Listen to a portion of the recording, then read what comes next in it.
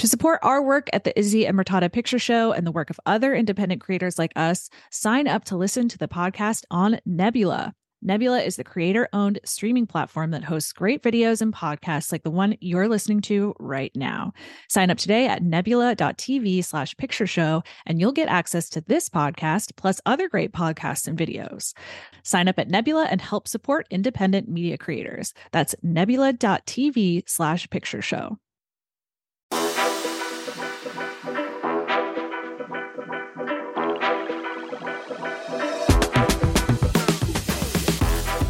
I'm Izzy.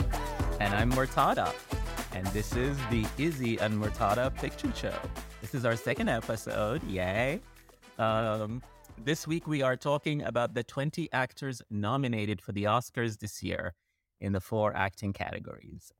We will try to go into each category, talk about who we prefer, who we don't like as much, who we think is going to win, who will get our vote. And in the end, maybe we'll talk about a couple of overlooked performances that should have been nominated for acting this year. Yep. Some big snubs, I think, that we actually agree on mostly, I think. Yes. From what I remember. Yeah. Our casual conversations about it. Let's start with Best Supporting Actress. The nominees this year are Angela Bassett in Black Panther: Wakanda Forever, Hong Chow in The Whale, Kerry Condon in The Banshees of Inisherin, Jamie Lee Curtis and Stephanie Hsu in Everything Everywhere All at Once. What do you think? I think this is a pretty good category, actually, like overall. I actually disagree with you on that. I think this is an absolutely not great category, especially when you look at the year. There have been so many wonderful performances in supporting actress that the Academy just decided to ignore. But before we get there, I think in last week's episode, I talked about Dolly DeLeon, who I totally think should have been here. Let's talk about these performances. What do you think of? I think Angela Bassett is. The surprise here is not that Angela Bassett is nominated for an Oscar and is the favorite to win, but the fact that this is only her second ever nomination in her career and that she doesn't have like 2 Oscars already. I think that's a surprise. Exactly. And it almost feels like this nomination is simply an acknowledgement of that as opposed to like specific to this film in general. This version of Black Panther or the sequel hasn't received quite as much critical acclaim as the original. And obviously, of course, they were in a tough spot, kind of having to rework a lot of material due to the tragic passing of Chadwick Boseman. But it just didn't seem to kind of capture the imagination quite as much as the original did. Although I think it kind of forced in a way that other actors in the franchise kind of had to step up and kind of fill his shoes a little bit. So it's good to know. I didn't see this movie, but it's good to know. Like, I mean, of course, if it's going to be anyone, it's going to be Angela Bassett, like a titan of her era, I guess, and still a titan. Who else could fill these shoes but Angela Bassett? Right, like. They are very lucky that she was already playing that role and that she could step in the sequel and fill the enormous loss left by Chadwick Boseman. She is, I did hit play on this movie, but I can't say I paid attention to it because it's a Marvel movie, but I did pay attention in her scenes. And she is wonderful. Like every time she's on, I snapped up, I looked at the screen. She is wonderful. But I think this is more of a career nomination, or at least, I don't want to say a career nomination, but the win, if it happens, and I think all indications are that it's going to happen, it's for her career. Like I said, I love The Piano and I love Holly Hunter, but I still think Angela should have won for What's Love Got to Do with It. I will always think that way. Yeah. And truly, like, who can begrudge a win like that for someone who deserves it so much? Like, I don't think anyone should spend time feeling upset about it if they're really in someone else's camp for this year. Like, it's more deserved than anything else. Especially because I think the other performances in this, I like Carrie and I like Hong, but I just think this is a weak category. It doesn't really reflect the year. But let's talk about Hong Chow in The Whale. I think Hong is just this nomination. I was so happy it happened because she's been doing great work. That it's been 6 years since the pilot of Big Little Lies. And I looked at and I What was sort of she in that show? exactly. She was one of the Greek chorus, the sort of like parents in the school who are just in the background commenting on the happenings. So this totally is the point. In 6 years, she's gone from that to all Yeah. these amazing performances. And she's always the best thing about the movie. She's the best thing about The Whale. She's the best thing about the menu. And you, yeah. And at the New York Film Festival this year, I saw Kelly Reichardt showing up, which she totally steals from Michelle Williams. She is so funny and wry and just great in that movie. And she's definitely having like a big moment. And so it's always nice when an actor is having a moment like this and the Academy like notices and they're like, oh, sure, Hong Chow, it's your time. Yeah, she's one of those like 10-year long overnight successes. Yeah. Where like there are things I checked her IMDb where I've clearly seen her before, but I don't really think I even registered who she was until I saw the menu. Yeah. And then realized like, oh yeah, like she's in The Whale. Like I gotta check out The Whale. But yeah, for me, she stole the menu as well. Like she has some comic notes in that are fantastic. And then knowing that she can kind of pair that with the dramatic heft that she has in The Whale is pretty impressive. So I'm really excited for like her to become a mainstay of Hollywood, I guess. Yeah. And I also just like this performance in The Whale. I think The Whale is a movie that is trying to be empathetic to its characters, or at least that's the thesis that's presented to the audience. Let's be empathetic to this man and try to find him some grace. And the only actor who's actually doing that, whose their performance is providing that empathy, is Hong Chow.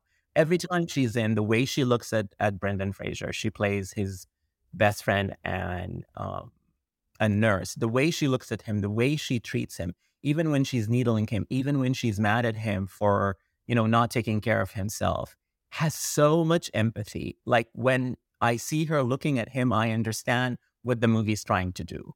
Right. It's like, does the movie do this successfully overall? Maybe not. But I do think like a lot of its smaller successes come specifically from how Hong Chow performs that role.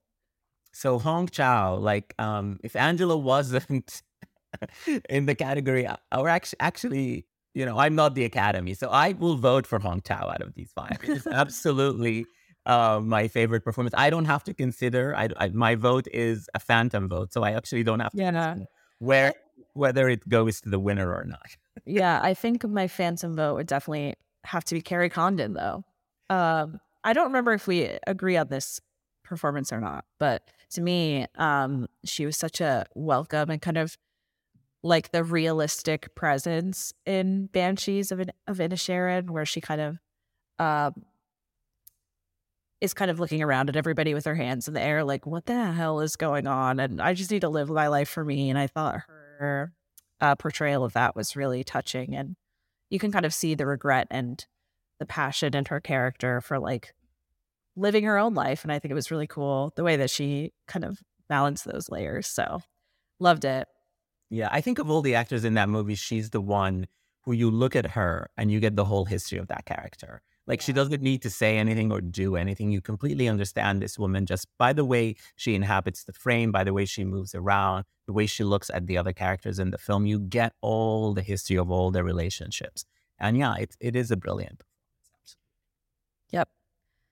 It's but I mean, I guess I consider the category a little bit stacked because I appreciate, I think, more than I am like truly passionately from the core of my being enthused about the Everything Everywhere All at Once nominations. But I like them. I mean, I appreciate that. I think Jamie Lee Curtis is kind of getting a similar treatment to Angela Bassett, where it's sort of like an acknowledgement of of how long she's been in the industry and how much she's affected the industry. And she's just never gotten recognition for it, largely because her most impactful roles have come in a genre that the Academy and most critics groups tend to ignore. Yeah. So I think it's nice to see her. I know her quasi campaigning on social media has like annoyed some people, but I think that's mostly like you need to get over it. She's Yeah. allowed to be passionate about it. And then Stephanie Sue, I mean, I think I wasn't too blown away by her performance, but I like that she's there. Like I think she resonated with a lot of people in a way that like maybe didn't hit with me quite as much, but um I think it's nice to see that kind of reflection in like the people who are watching these movies and feel really closely tied to them, saw themselves in her. Hmm. Um, and so it's good to see like someone young, someone fresh who doesn't have a ton of experience in the industry, like being able to show up here and kind of show what she has to offer. Yeah. I think all of what I don't like about Everything Everywhere All at Once kind of falls into that character. That frantic energy, the sort of, and I hear what you're saying about that people recognize the character and feel a connection to them because she's the one who's, she's queer, she's trying to make this connection with her mom, then she gets mad. And so it's an experience that a lot of people, including me, have gone through.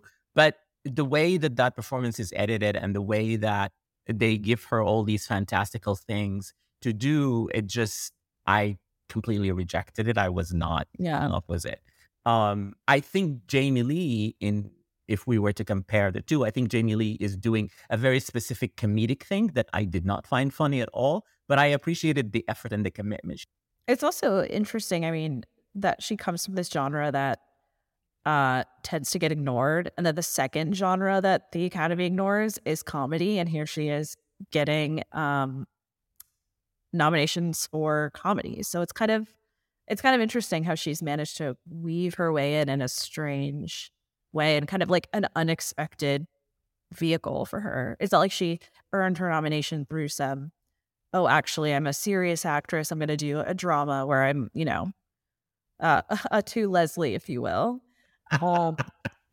Yes. But no, she just found like this kind of off the wall small role in a fantasy drama. I don't know how else to describe it, like sci-fi. I don't know. Yeah. Which is cool. Like I think that's really interesting. Yeah. So do you agree that Bassett's is the favorite to win here? Yeah, I think so. I would be surprised if anyone else won. Maybe Carrie Condon, just based off the BAFTA. I don't think there's too much crossover between those voting bodies, but I mean, sometimes the BAFTA indicates a winner, like when it indicated Anthony Hopkins. Sometimes it's just a British thing. I think in the case I think in this case it's a British thing for sure. yeah, Yeah. yeah, yes, I definitely think Angela Bassett has like a very specific American appeal, like having played a lot of these very like American icons and figures and all of that kind of thing. So yeah. Coretta Scott King and Betty Shabazz. Like, who else could have played those? And I yeah, found out she played Michelle Obama and on Tina. and Tina Turner, of course. Yeah, Yes, yeah. So absolutely. So do you want to move on to supporting actor? yeah, let's do it. So supporting actor, the nominees are Brendan Gleeson in The Banshees of Inisherin, Brian Tyree Henry in Causeway, Judd Hirsch in The Fablemans, Barry Keoghan in The Banshees of Inisherin, and Ki Hee Kwan in Everything Everywhere All at Once. I was so happy that Brian Tyree Henry got nominated. That's again the one movie I haven't seen, but Brian Tyree Henry is another one where I'm just like, I constantly want you to be nominated. Like everything that I see him in, he is so phenomenal. Yeah. And I'm just like, great. Yeah, put him there. I love it. Yeah, and you're totally right. He's sort of an actor that it was just a matter of time of him getting nominated or winning an Oscar because the work that he's been putting in Atlanta and If Beale Street Could Talk is just so great. And everything he is, including Causeway.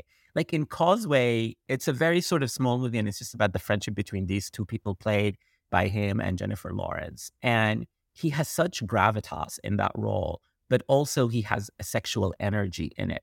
And he is, able to sort of toe the line between those two things while being present to allow Jennifer Lawrence to sort of like, he's not trying to hog the limelight for her or doing histrionics to draw attention to him. He's just being present in the scene. And she is too. And I think he sort of like somehow together they work really well. They relax each other a little bit more, and their performances are just so understated but so gorgeous.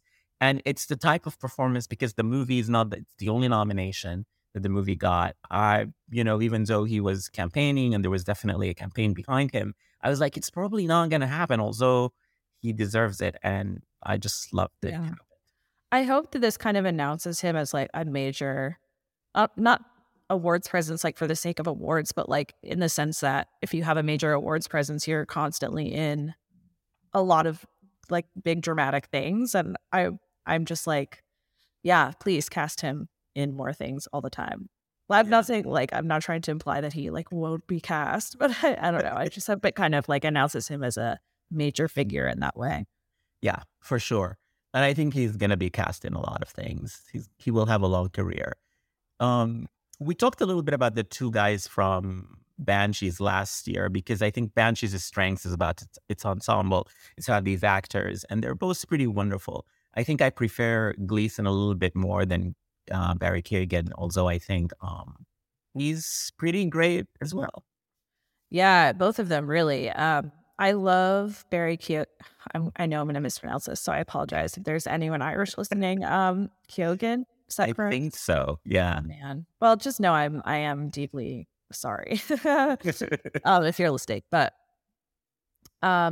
I did love his performance. I feel like when I'm typically seeing him in a film, it's like the second he shows up, it's like alarms go off and you know some crazy shit's about to happen. Because he kind of like in The Green Knight, in Killing a Sacred Deer. Yeah, Argos Lantimos. Yep. Yeah, all of these things where he kind of comes in and has this very overwhelming and chaotic presence. And I loved here that he's so I don't know what the right word is. It's like sad, but almost like not. He's just so sweet. And you really want to care for him because you know he's going through so much and he's not necessarily like emotionally equipped to handle everything that he's going through. He doesn't really know what to do. And so you just kind of want to be his savior a little bit. And I I just loved it. I thought it was a very, very sweet performance. And I was happy that he won the BAFTA as well. Yes, and nobody plays grumpy better than Brendan Gleeson. Like, and you believe his grumpiness. It comes from like a real place. Like, you look at him being grumpy and you're like, okay, I get why this man is grumpy. Totally. Yeah. Excellent sweaters all around. Great dog acting as well in a spell, Yeah, absolutely. I think I did an ode to Paul Dano last year in the last episode. So if you want to know what we think of Paul Dano, listen to that episode. He's wonderful, and he should have gotten the Fabelmans nomination and not Judd Hirsch. Judd Hirsch is doing this very short, very big performance, but I think it's closer to caricature than actual character. I kind of disagree. I think if I were to choose between the two of them, I would put Judd Hirsch here because I liked how his performance affected the film. I agree that it kind of verges on caricature a little bit, but I like that it's kind of a mental turning point for the main character. He kind of meets this person and is sort of enlightened to the alternatives that might be available to him in life if he wants to be an artist. Like, he can do that. And also kind of, I guess, realizing that he might just be a little bit different than his family, and that's okay too. And I just think like kind of how overwhelming and like strange he is, his presence is in those scenes, the very brief scenes that he's in, really helps that message come across. So I did find him very impactful and I enjoyed it. And then, of course, the last actor in the category is Ki Hee Kwan, who is the favorite and has won almost everything, critics, industry, except the BAFTA. And I think that performance has a lot of moments that resonate. And my favorite part of that movie is the homage to Wong Kar-wai, and that sort of when they're the glamorous couple. And I think he's very affecting, and that's the scene that everybody keeps playing for him when he's in that glamorous set, and I would have loved to do laundry with you. Yeah. Oh, well, that caught me. Yeah, for sure. He's wonderful, and I think it's that performance. He might have a big role and lots of screen time. He's on screen a lot, but he is absolutely a supporting actor because the whole thing is about his character supporting the Michelle Yeoh character and him supporting her. I think it's a wonderful performance. Yeah, that was my favorite performance in the film, if I'm being honest. And I think it is because I think we're kind of inundated with anti-heroes these days, and you know, people that you kind of have to learn to love, um, despite their flaws. And I think there is an element of that to him because obviously he's not framed as, you know, the perfect guy or the perfect husband or whatever, but he is so unabashedly just a sweet person and a good person and a loving man to his family. And it's just nice to see that kind of portrayed, like without reservation. It's just we're allowing him to be good and letting his positive worldview kind of dictate like the outcome of the film, which I think is really nice and kind of a relief. And he does it so well. So good to see his return to film after so long. Just wonder when Spielberg is going to be done with those selfies for sure. He is the king of selfies. Yes. Yep. And we can't just go to the marquee category in the middle of this podcast. So let's do Best Actor before Best Actress. That's right. Yeah. So the nominees for Best Actor is Austin Butler in Elvis, Colin Farrell in The Banshees of Inisherin, Brendan Fraser in The Whale, Paul Mescal in After Sun, and the wonderful, lovely Bill Nye in Living. And Izzy, I don't know where you stand on this category, but I never love all the performances in Best Actor. In fact, usually every year, my favorite performance from an actor is never nominated. And this year, I love 4 of these performances. Absolutely the best of the year. And the 5th, I don't like the movie and I think the performance could have been better, but it's still a pretty good performance. So this is maybe my favorite 5 that the Academy has nominated in I don't know how long. So. You know, I can absolutely see that because typically I am not very interested in Best Actor. I think the last time I was interested was the year it was like Antonio Banderas when Adam Sandler was snubbed for Uncut Gems. Like that whole year was really strong. But then typically you get like a lot of really boring biopics that just are awful and I never even want to see the movies to begin with. It's so uninteresting. And this year, I was like, hey, okay, damn. I was pretty impressed. I'm still impressed. And I still have no idea who's going to win. I feel like it's a total toss-up. I think it's Austin Butler. The Academy can't resist the biopic. They can't. I know, and I'm so mad. Okay. But I can't. I just like, oh, I can't. They can't resist it. And it's the only category that has one out of the 4 acting categories. So they're going to go for him. Absolutely. I am 100% sure. This is my plea to the Academy members. Okay. I have 2 questions for you. Are you even a little tempted to be unpredictable? Does that have any appeal to you at all? And 2, do you ever feel like you're being pandered to? And does that make you uncomfortable? Because it seems very easy to manipulate this group of people into thinking that like you simply have to play a musical performer to be an actor. Yeah. But, you know, at least this year, it's a good performance. It's actually a performance I love. We know everybody talked about the voice, but I think there is so much art into that performance. And he did so well. Like, he got the mimicry right and did the voice and the mannerisms and all that. But there's also a lot of heart in that performance. I think Butler is pretty great. Yeah, I think I'm kind of torn on it because on the one hand, I think the film kind of fights against him a little bit. And we talked about this in the other episode, but strength is really in the quieter, like more personal moments. And there aren't too many of those in the film. So it's kind of like you kind of have to wait to see where he's really shining, I think. And then, I don't know, just like, as this is a personal taste thing, but mimicry doesn't really impress me that much. Like, I'm much more impressed by invention and what you can kind of add to a character. from your own creativity. And it's kind of hard to do that with biopics because you're like precisely trying to imitate a living, breathing person that everybody is very familiar with. Yeah. So like, yeah, like I get it. You know, he like did the voice training. He watched a bunch of YouTube and learned the right dances. But like, you know, I think most actors can do that. So I'm just like a little bored with it, I'll say.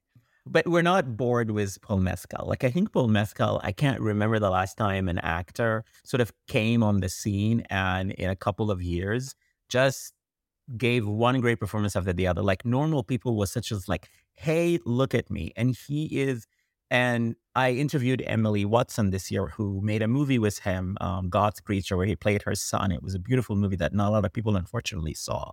And I remember talking to her about working with him. And I said to her that, yeah, and I told Emily that his performance in Normal People reminded me of her performance in Breaking the Waves, in that they both had such innocence to them because they were playing these naive young people that don't have a lot of experience. But at the same time, the experience of acting, of how to touch people and give a meaningful big performance, it's as if he's been acting for like 20 years. And that was her debut. And she looked just appeared fully formed as a veteran actor who knows how to telegraph emotions on camera. And I think he's wonderful in After Sun and in God's Creatures. And if you want to see him play an even sort of like naughtier character, a little bit, you know, on the side of emotional complexity and ambiguity, I think God's Creature is there, and you get another great Emily Watson performance. So it's been such a great year for him, and it's so happy that this, you know, I'm so happy that the nomination happened.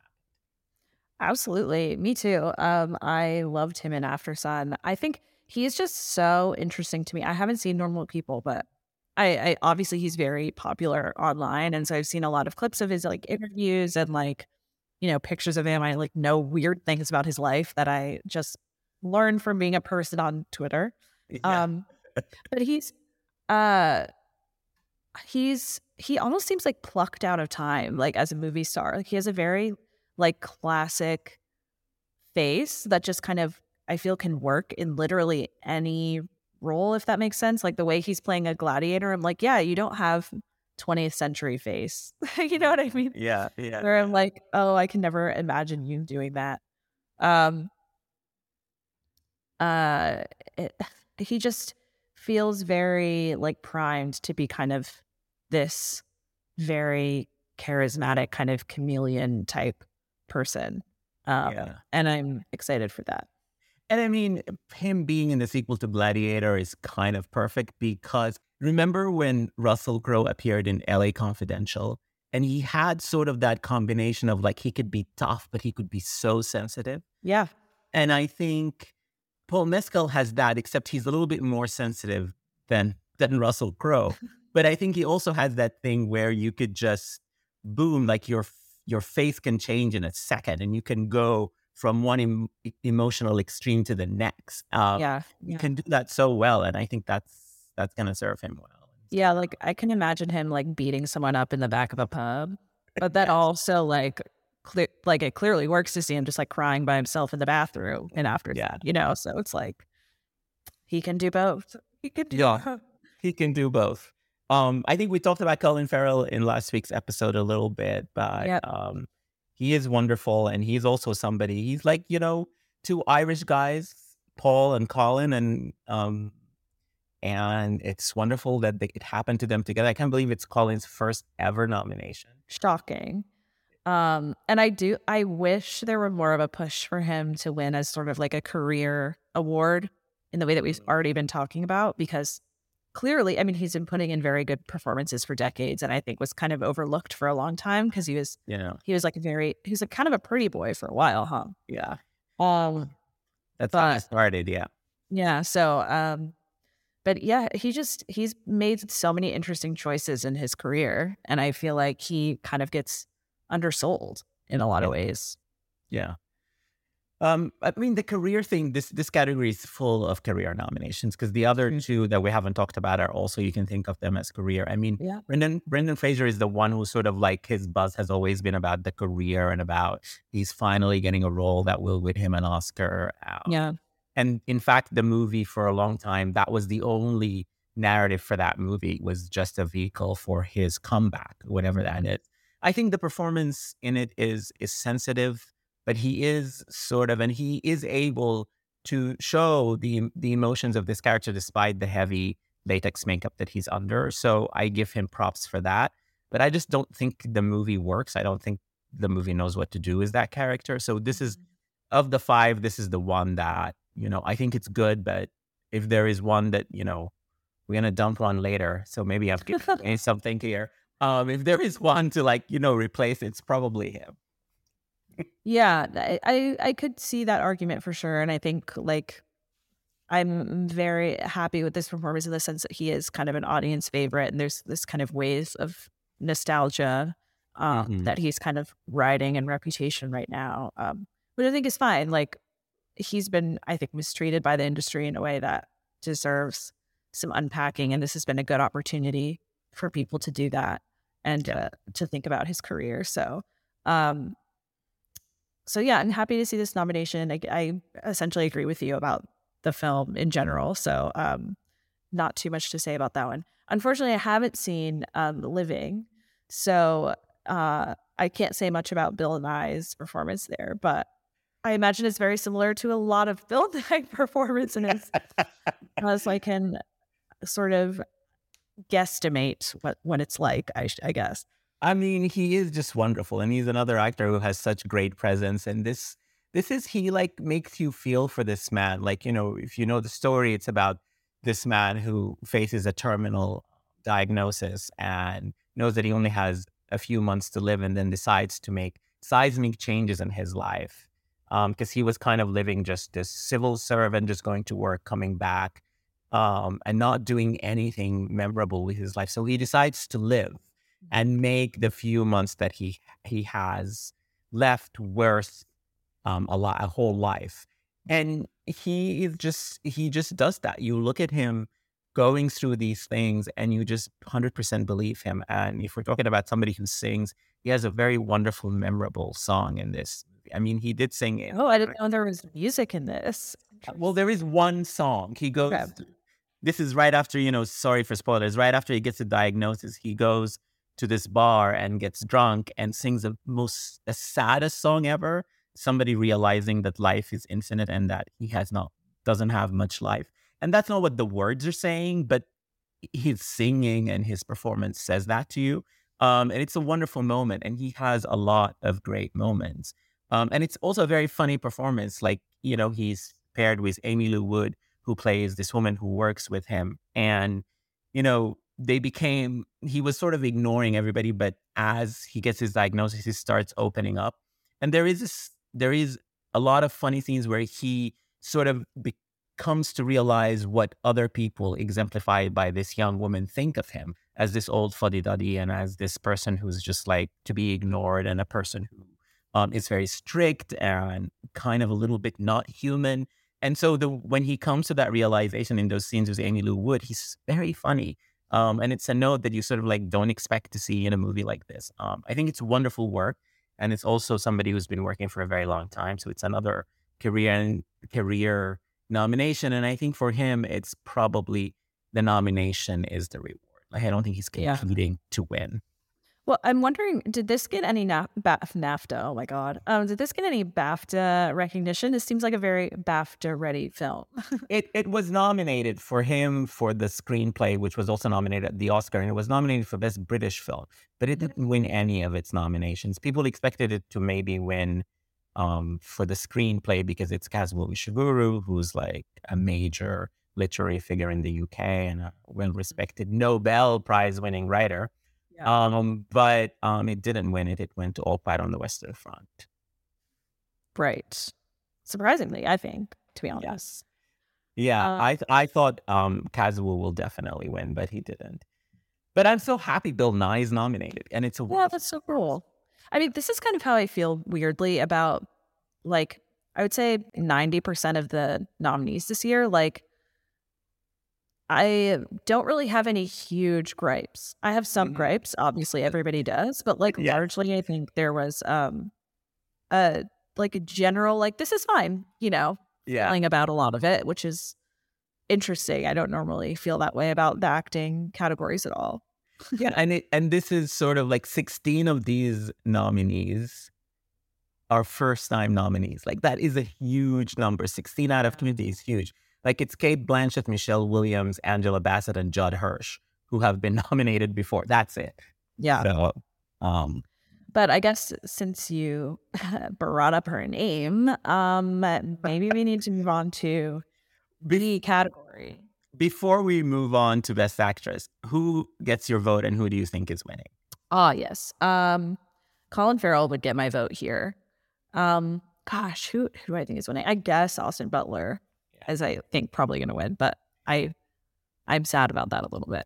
It's Austin all the way for me. I think he's going to win, and I want him to win. So. Great. Just perpetuating the biopic trend right here. Sometimes the biopic is just the performance that you like. Like, our favorite, you know what? It's true. Our favorite film of the year was Tar, a biopic. So Lydia Tarr, absolutely, right? So Kate Blanchett is nominated alongside Anna de Armas in Blonde, another biopic. She plays Marilyn Monroe. Andrea Riseborough into Leslie Michelle Williams in The Fabelmans, also a real person, even though it's not a biopic. And Michelle Yeoh in Everything Everywhere All at Once. And I have to tell you, I love only one of these performances. Obviously, that's Kate Blanchett. Yeah, I was suspicious as to which one it would be, but thank you for confirming. Yeah. I'm very disappointed in this category because it could have been so much better. There had been wonderful performances this year. And it's just when you get these, you look at these five and you're like, I can't believe this is what we ended up with. But anyway, what can you do? I mean, I think we both have raved about Kate Blanchett enough on our various platforms that we can like kind of safely assume everyone here understands. Yes. I have. We are obsessed. So maybe we should we move on to let's go to Michelle Williams, because I think we slightly disagree on this one a little bit, which might be more interesting. Yeah, sure. Let's go to Michelle, who's playing Steven Spielberg's mom, Mitzi. What did you think of the performance? So I typically am kind of like a Michelle Williams neutral, I guess I'll say. There's nothing about her performances that like really turns me off, but I'm also not, I've never found myself emotionally very stirred by her performances either. Mm-hmm. Maybe the one about, was it Wildfires? I forget which one what that was called. Blue Valentine? Michelle Williams. I might even be thinking of Carey Mulligan because I confuse the two of them literally all the time. Yes. Is that Carey Mulligan? That's Carey Mulligan. Yes. But see, this is how I feel about both of them. Like, they're kind of interchangeable to me, and I know that's going to infuriate a lot of people. But like, I just can't, like, for some reason, my job is literally to like tell the slight differences between like various white women on my channel, and I can't do it. Like, I have a face blindness with the two of them. Anyways, back to the subject at hand. I'm never upset to see her, but I'm never blown away. I think this was the one performance where I was like, oh, I like really get it. There were moments where the kind of like manic energy balanced with a very obvious kind of internal turmoil in this character really shone through in a really potent way for me in the way that she performed it. So I was pretty pleased with her performance. And in a film that I wasn't necessarily too enthusiastic about. So I'm not too mad to see her here, but it does feel very much like we're nominating Michelle Williams as opposed to like we're nominating this specific performance because it's great. Yeah. So I actually like Michelle Williams quite a bit. I love her in Blue Valentine. I think I love her in Fosse Verdon. And actually, this performance is a little reminiscent of Fosse Verdon. She is a technician. Like with her, you can always sort of see the work. Like she never is relaxed enough on screen or is never able to hide the work that she puts in. I mean, all these actors put work into these characters. But I always feel with Michelle Williams that I see her homework, and sometimes I don't mind it, and sometimes I do. And in this instance, I did mind it. First of all, I think it's this characterization, obviously based on a first person, uh, who's the mother of the director she's working in. So I'm sure she got it right. Like, I'm not saying she didn't get it right. Yeah. I'm sure she did the research, she did her homework, she did everything. She watched the home videos, she talked to Steven, she did it all and came up with this impersonation. But I could see the homework. I don't think she was ever relaxed enough. Also in Fosse Verdon, which I think she also did the homework and got the mannerisms and the voice of Gwen Verdon and did all of that. That was a performance where I didn't see the homework. But every time she's on screen in The Fabelmans, I'm like, okay, it's a turn. You're doing a turn. I can see the wheels turning in your head. I don't believe this. This is very cinema thing. And maybe that's baked in, something that she and Spielberg talked about, because it is a movie about the movies and the way he sees his mother. Maybe they talked about that and that's intentional, but it also just prevented me from totally emotionally connecting with this performance. Yeah, I could see it. I think I mentioned last time that this is a film that I really want to see again, because I don't know if I must have been in like a weird mood, but I when I saw it. But yeah, I don't know. I feel like every time I come up with an opinion about it, I'm like, oh, I'm wrong. Like, and I'm like willing to be wrong. But yeah, so yeah, I'd be interested to see how I receive it a second time. Yeah, for sure. How did you receive Michelle Yeoh in Everything Everywhere? Love. Again, I mean, she's another one. This actually is a kind of a consistent theme this year, huh? Like with a lot of these, the people who've been around for a long time and just kind of not recognized for what they've offered, and typically just because they're not in these like costume dramas all the time. Yeah. But are beloved anyway, and kind of suddenly find themselves in these awards type movies. Although this isn't really an awards type movie traditionally. Yeah. But yeah, I mean, I do think she is extremely perfect for her role in this film in a way that like almost no other actor is for this category. Absolutely. Like the things that she is specifically very good at are like perfectly utilized in this screenplay. So it's just really excellent to see like somebody's talents being so thoroughly utilized. And yeah, she has just such obvious gifts that it's hard to kind of criticize her in any substantial way. Yeah. I mean, I think you nailed it. Like, it's a perfectly written part for her and her only, and nobody else could have delivered that. Like, her physicality in this role is out of this world. Like, she could do so many magical things with her body, with her hands, with her legs, with things that you can't even imagine when you're watching a movie, that somebody can act as physical as Michelle Yeoh does. And that's something that she's been doing most of her career. And the film, it's not just that. It also gives her a role that sort of fits where she is in the culture, and where she is in her age, and sort of, plays on all these things. It plays on her history as an action star. It plays on, how people see her. And it's perfect. Perfect for her, and she nails it. I think there's a way of acting in action films where you kind of, a lot of what you're doing physically at the time of the performance is faking what you're seeing. Or so you're like, either you're on a lift or you're being flung somewhere and you kind of have to pretend to land, or you have to pretend you're seeing something that isn't really there. It's just a tennis ball or something like that. And sometimes you can kind of see an actor who's like, can't get their imagination there, and it doesn't register on their face very well. And for her, I think what kind of sells the performance for me is like, you can see how easily she's able to imagine the spaces that are just kind of put in words in the script, might not have been around her in real life. And she's so like open and vulnerable and kind of fantastical in the way that she kind of presents herself on the screen. So it's really lovely. I don't know. I love it. Yeah, I think it's great. I agree too. I don't love this film, but I think she's great. You've made videos about our two other nominees, about Andrea Riseborough in To Leslie and about Anna de Armas in Blonde.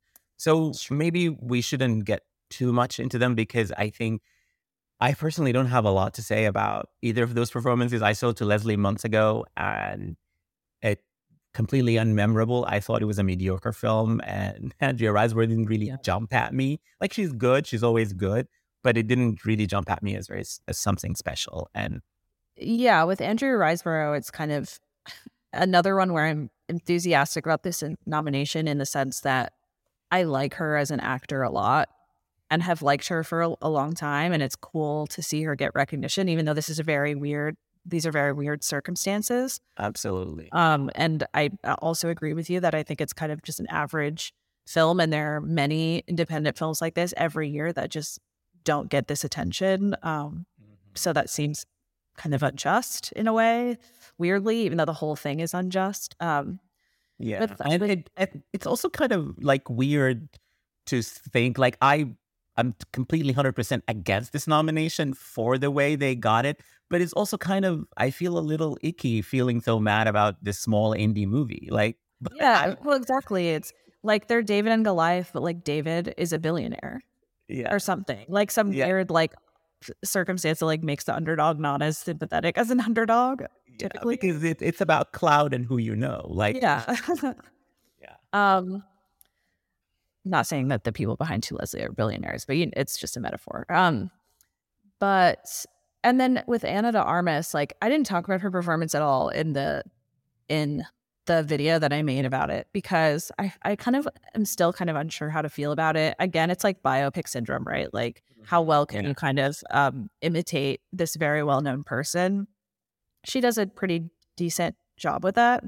Even in some of the like recreations of the actual films, except for Gentlemen Prefer Blondes, because that was just like, oh my God. You can't do that because nobody can do that. yeah, But I think like it's a tough performance to judge because I didn't like what she was being asked to do, mhm, but what she was asked to do, she did very well. yeah, And so like it's like, yeah, okay, she did a good job. She's very like skilled in emoting loudly. yeah.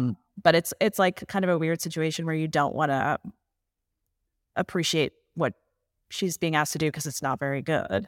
One of the things that kind of bothers me about her performance is that I think there are some clear shortfalls in the way that the script was written and the way that it chose to portray Marilyn Monroe. And and the way that she kind of interacts with Andrew Dominic in interviews where it's the two of them, and they talk really they talk a lot about how they collaborated on this characterization and how they collaborated on thinking about this character. And I don't think that it doesn't seem like she pushed back at all on the way that he was thinking about her. And part of me wishes that there would have been some sense of like, yeah, we really struggled with how we thought about her, or like that she kind of would have brought more of her perspective, like as an actress. I'm sure she's been through really, shitty things as well, like that might, relate to Marilyn's life in small ways here and there. And yeah, I just kind of wanted like more from her, like her perspective of Marilyn, as opposed to like just straight up giving us what Dominic wants from the story. She was completely acting as a vessel for his vision. Yeah. Yeah. Yeah, and I agree with you about the biopic thing. Like, this is one of those performances where I think the nomination happened at the time of casting, and no matter what the Yeah. movie turned out to be, it just maintained the fact that it was going to be nominated no matter what. And there was a time when the movie, came out and, it wasn't received well at all. I don't think that many people liked it. Although she did get good reviews, where it felt like it was not going to happen. But it just proves that what anybody cast in that movie, and it did go through a lot of actresses from Naomi Watts to Jessica Chastain until it ended with Anna de Armas. I think whatever version, with whatever actress would have gotten the Best Actress nomination. Yeah. Because And two things on that, which is one, I think it saved her ass that she got this nomination. Like, because, that seems like a film that could ruin your career if people don't receive it the right way. And so, like, the fact that people are responding to her performance is really good. And that's great because I actually do like her in pretty much everything else that I've seen her in. So that's good. And two, I think, obviously, one of the things we've been talking about a lot with the To Leslie nomination is like who gets nominated and for what, and like who has privilege when it comes to nominations. And I think like when it comes to biopics, it's very clear this year that like if you're if you're playing Marilyn Monroe, like that invitation alone is going to get you something that like Woman King or um Till. that Till will get you, even though they're also playing like I think real people. So I mean, I don't know the history of the Woman King quite as well, but like I think Till is closer because it's somebody who is from the 20th century as opposed to somebody, the Woman King, I think, is based on real events and real people, but it's way back when nobody knows them, really. Yeah. And from what I understand, kind of questionable in its own retelling of history as well. So yeah. But yeah, I think like that's also worth noting, like that not everybody is given that kind of opportunity. Yeah. And I think the reaction to Blonde and to that performance, it also shows a dichotomy or schism in sort of how the industry reacted to it, because she basically got nominated at every industry award.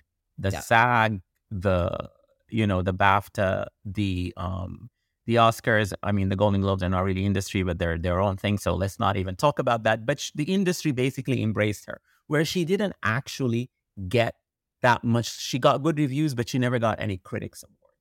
But yeah, I think it just shows, I remember when she presented Colin Farrell with his Golden Globe, and he like took a minute to tell her how wonderful he thought her performance is. And that was a moment I was like, ooh, all the actors love Blonde.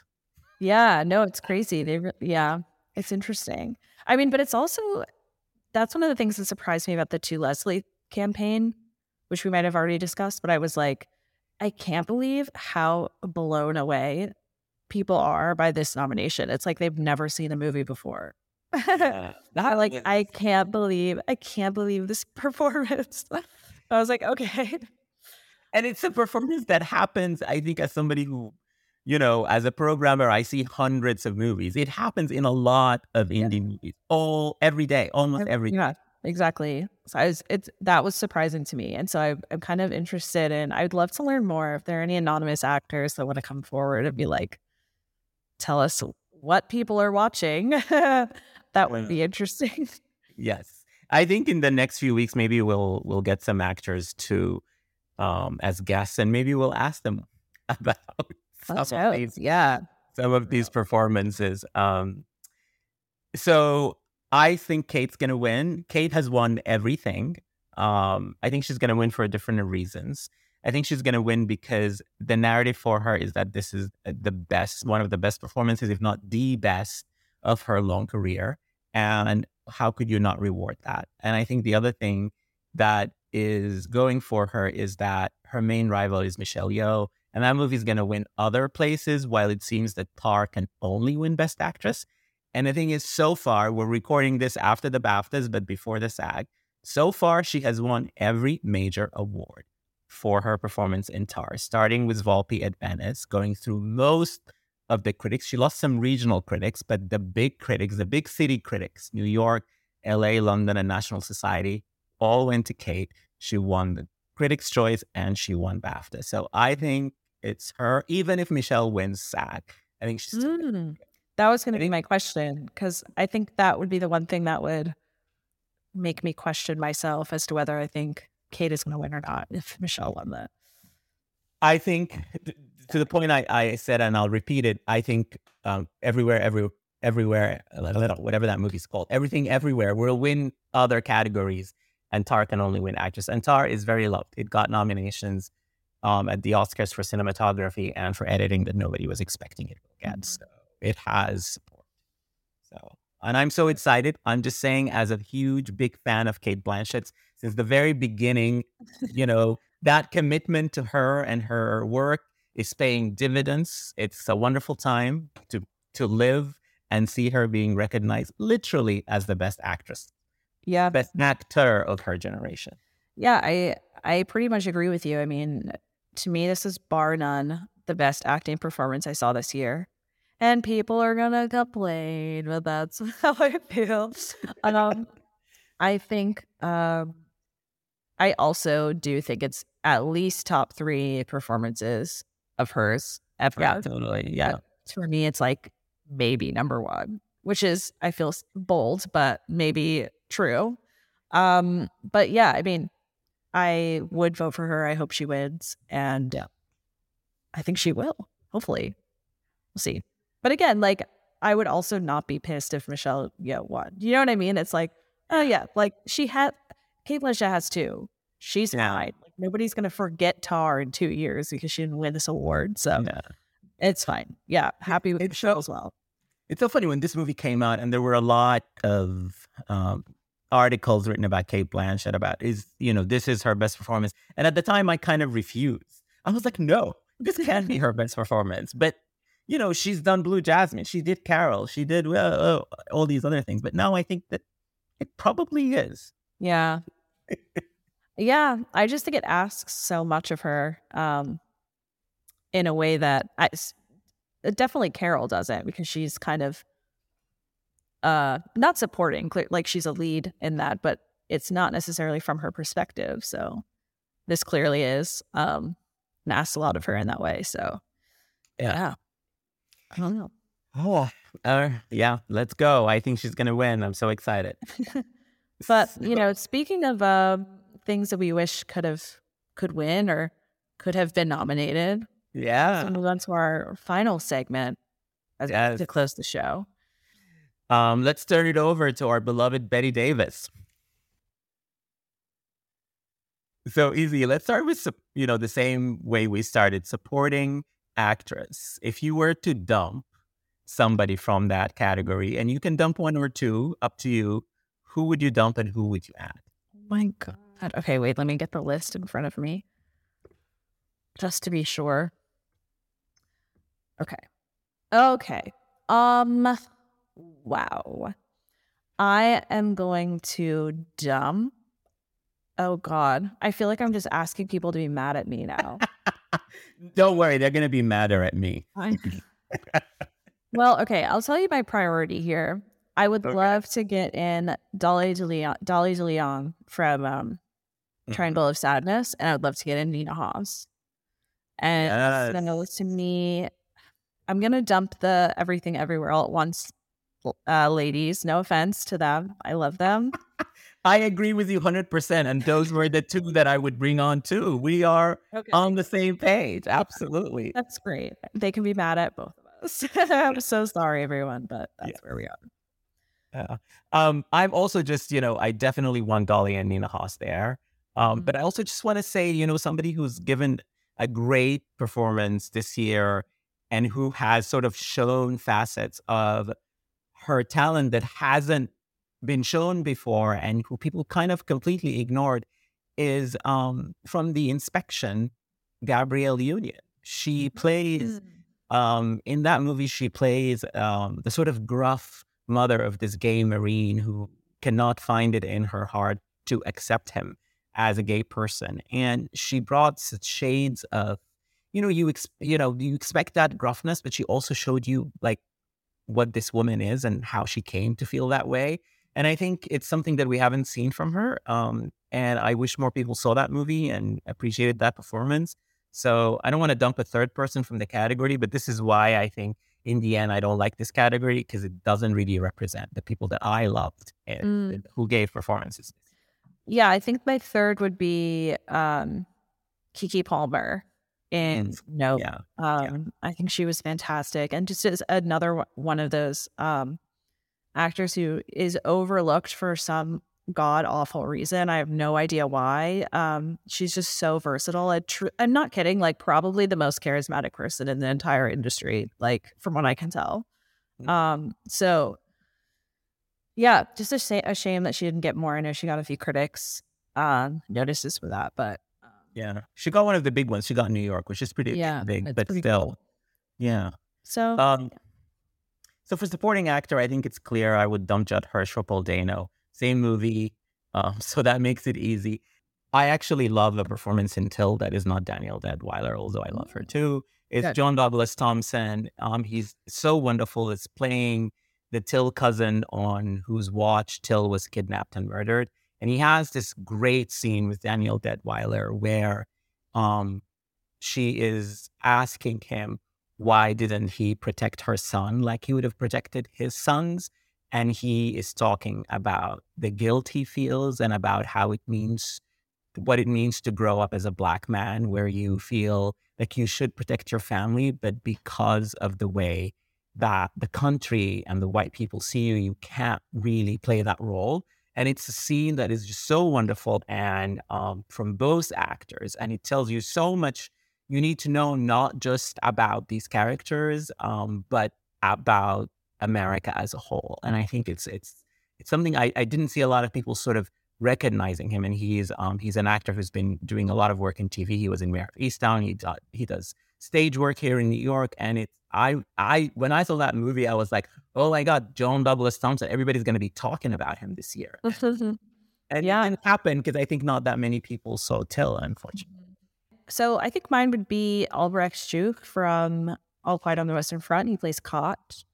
So he's kind of like an older brother figure to the main character, Paul, in this film. And he, I think, was just a really grounding presence for both that character and the film. Who he kind of is, he's the guy who like knows his way around and can, find a food when there is none and really help support the younger boys in the trenches. And I just thought he was a very like sympathetic and kind of like good figure to have around. Like you always felt very comfortable by his presence. And like everything was going to be fine. Like if Cott was there, like he's going to take care of everything. So, and he's just very good. Like I think his final scenes in that film are so devastating, and I really enjoyed his performance. Yeah, I agree. He's very charismatic, and he was definitely the performance that stood out in All Quiet. Absolutely. Good choice. I don't know who I'm dumping though. Maybe I'll. Well, you have to dump someone. I mean, who do you love least? I don't know. Maybe Brendan Gleeson, because I feel like he was a co-lead. So maybe I'll just use that like category Yeah. broad excuse that I don't really believe in to just put him in there. You're using a loophole. Yeah, exactly. That's right. So Best Actor, I think I sort of thought I had an answer, and then I went to my top 3 actors of the year, and it was Bill Nye, Austin Butler, and Paul Mescal. So I'm like, they're all nominated. So who am I gonna do? Which is why I really love this category. Like I think it's pretty great. Yeah, I think mine would be probably Park. Oh God, again, I'm really apologizing to anyone who speaks Korean and is about to, have their ears bleed when I say this, but Park Hae-il. Yeah. From Decision to Leave. I thought he was so good in that movie. Just he was like very funny, but also smart and tragic, just hitting tons of notes within one film. And I thought he was incredible. So yeah, I would love to see him included. Oh, let's do it. I'll join you. We can Great. dump Brendan for Park Hae-il. Absolutely. And if we move to Best Actress, let's just put Tang Wei there. I love her. I think she was great. Yeah, I'll dump Andrea Riseborough for Tang Wei, and then I will dump Anna de Armas for Emily Watson in God's Creatures. I've loved Emily Watson since I saw her in Breaking the Waves. I've always loved her. I thought she was an amazing actor. And you look at Emily Watson, she's the same age as Nicole Kidman, as Kate Blanchett, as younger than Julianne Moore by maybe a decade. And I don't understand why she doesn't get the roles that these actresses keep getting, because she's just as good, if not better, than some of them. And this year she finally got a role where she's the center of it. It's in God's Creatures, where she plays this woman who has a very sort of intimate, a little too intimate relationship with her son, played by Paul Mescal. And then he does something that we're never sure of, that he maybe has raped a young woman, and she has to lie for him, for the police to sort of hide, so that he doesn't get into trouble. And then the movie is about her reckoning with that after it happens. And it's all about this character. She's so wonderful in it. And I hope I wish more people had seen God Creatures, and Emily Watson is wonderful in it. So Yeah, I didn't see that, but I'm going to add it to my list for sure. It sounds really good. yeah. Mine, I have two. So I guess I'll just kick out the same two. I'm just going to follow trends here. I'm not, trying to be a trailblazer. But Yeah. mine would be Guslagi Malanda from Saint Omer. Yes. How could I forget Guslagi Malanda? Sure. Absolutely. Let's kick someone. She's so great. I mean, talk about captivating performances. I think she does the hardest thing an actor can do, which is essentially stand in one place and deliver a monologue that's who knows how many minutes long, with almost zero expression and being absolutely interesting and nuanced while doing it. I mean, wild. I haven't seen anything like it in a really long time. Yeah. And Mesmerizing. She's so absolutely. mesmerizing in that performance. And you're right, those long scenes where the camera's, it's just her face and everything is just on that face, and she doesn't break the spell. And then the second one is Emma Thompson in Good Luck to You, Leo Grand, which I think I like for similar reasons, right? It's kind of like a chamber drama where there's not a lot going on physically, and so you really are kind of relying on the skill of the actor to make things interesting. It's just kind of two people sitting around and talking for most of the film. And I think Emma Thompson does such an amazing job as this woman who has a lot of baggage, who's trying to like free herself from these very conservative thoughts and is struggling a lot with it. And I just thought she was so sympathetic and, well, sometimes I guess there are some moments where she is not at all sympathetic in that film. Yeah. But yeah, I think she kind of toes that line really well, where you kind of know, like, oh, I don't agree with her here. I'm hoping for the best for her, but we'll get there eventually. And so the two of them, I think, kind of didn't get enough recognition this year from American critics, but both delivered really spectacular small performances. You just imagine a category that has Emma Thompson, Guslagi Malanda, Emily Watson, Tang Wei, and then we can add in Kate. Like, that would have been so amazing, which is why I think Best Actress this year, and Michelle Yeoh, let's add Kate and Michelle Yeoh, would have been so much better. There was just so much amazing work. And the Academy is just like, no, we're just going to give it to Spielberg's mom and, Marilyn Monroe. Like, I'm like, come on. This is their imagination completely failed. I think for obvious reasons, I think the Best Actor and Best Actress categories are the worst at like digging deep to find good stuff. Mm-hmm. Like, I think supporting does better at that, but like, yeah, it can be pretty shocking from year to year. Just being like, oh yeah, exactly what we thought would get nominated was nominated. Yeah, and the shocking one was just a mediocre performance that like from a mediocre movie. Andrea Riseborough is a great actor, but this will not even rank as the top 5 of her performances. Yeah, I agree with that, to be honest. Well, that's our thoughts on all the acting nominations this year. We're excited for the Oscars. I think, Izzy, our next maybe episode, we'll talk about the aftermath and see if these sort of kind of predictions we made were correct or not. I know. Oh my God. I'm excited to look like a complete idiot in a few weeks' time. I'm sure it'll be amazing. Yeah, that's always fun because nobody knows anything, as William Goldman said. But until next time, you can find me on Twitter at ME_says, at Izzy. As on Twitter at BK Rewind, and on YouTube at Be Kind Rewind. And until next time, thank you for listening.